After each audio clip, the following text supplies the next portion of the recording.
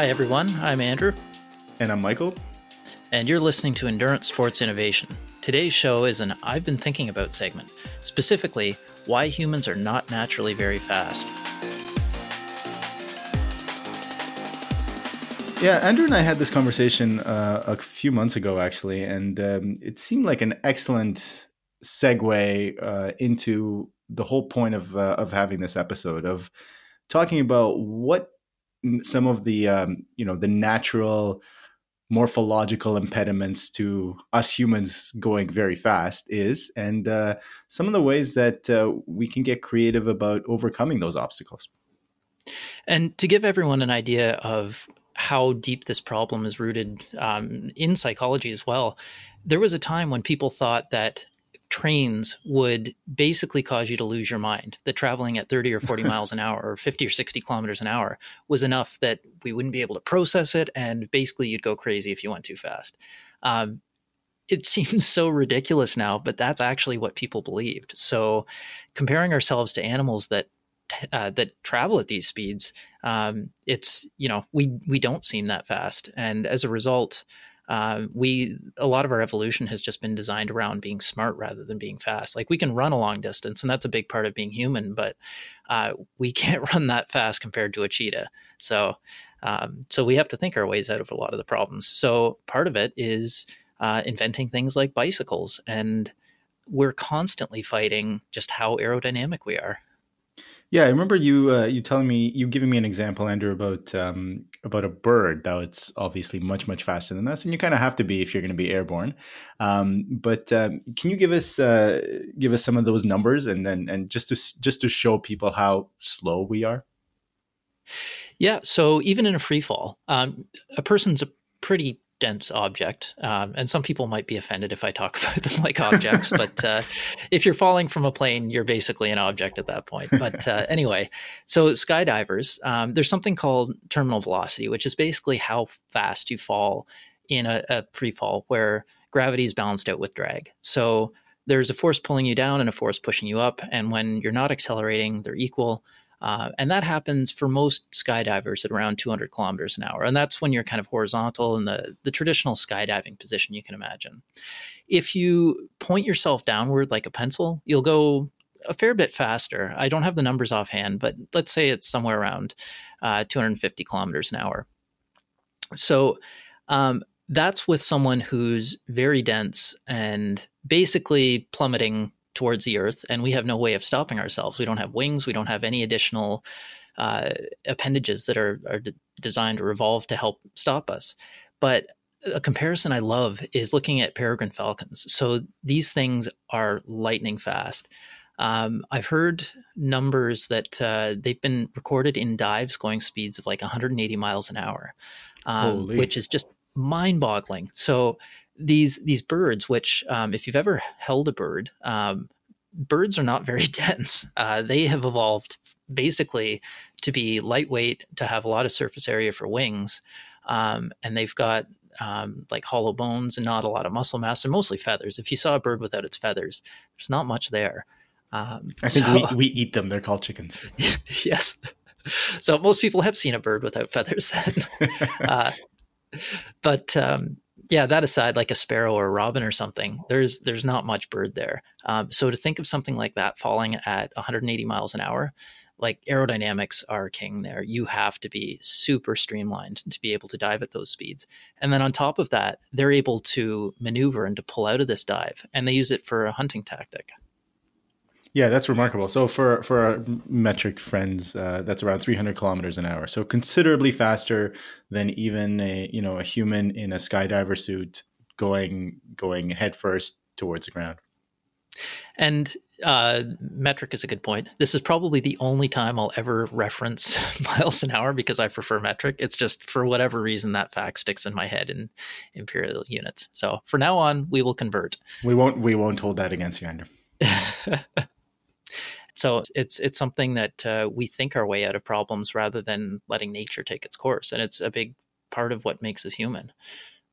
So very interesting to look around. There are great examples of this.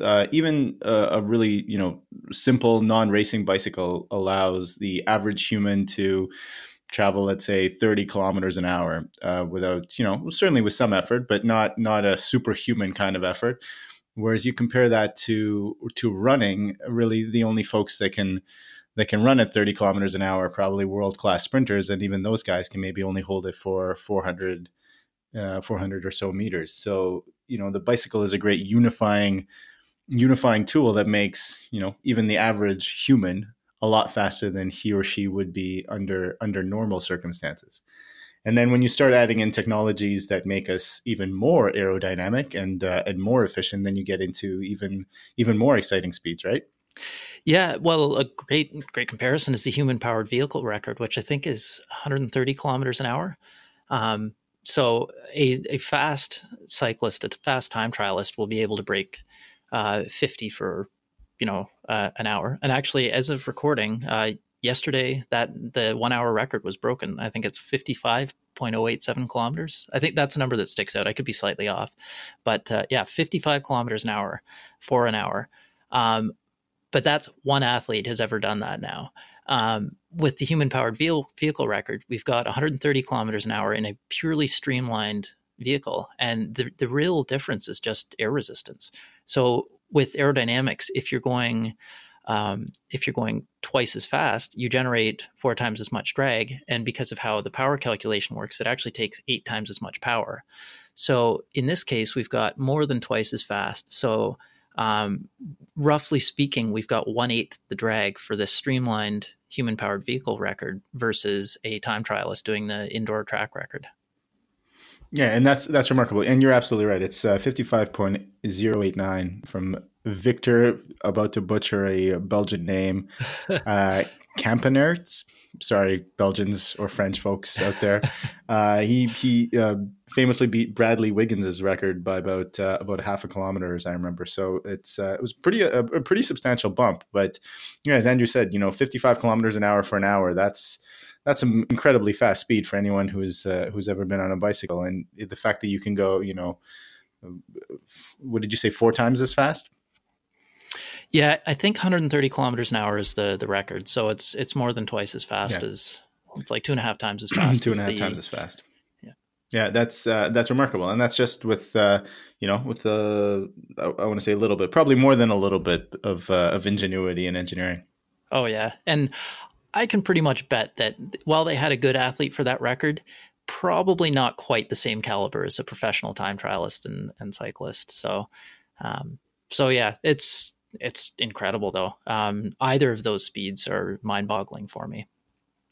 Yeah, and to draw another parallel, we see over time since, if we take a time horizon since the first modern Olympics at the end of the 19th century, the records for pretty much every athletic distance event, be it swimming, running, cycling, has steadily fallen. There are some exceptions, but for the most part, there's a downward trajectory, and a lot of that has to do with equipment innovation, certainly in cycling, but a lot of it has to do with training. And so, in training, we've seen innovations that enable us to push these most amazing bodies to ever greater heights.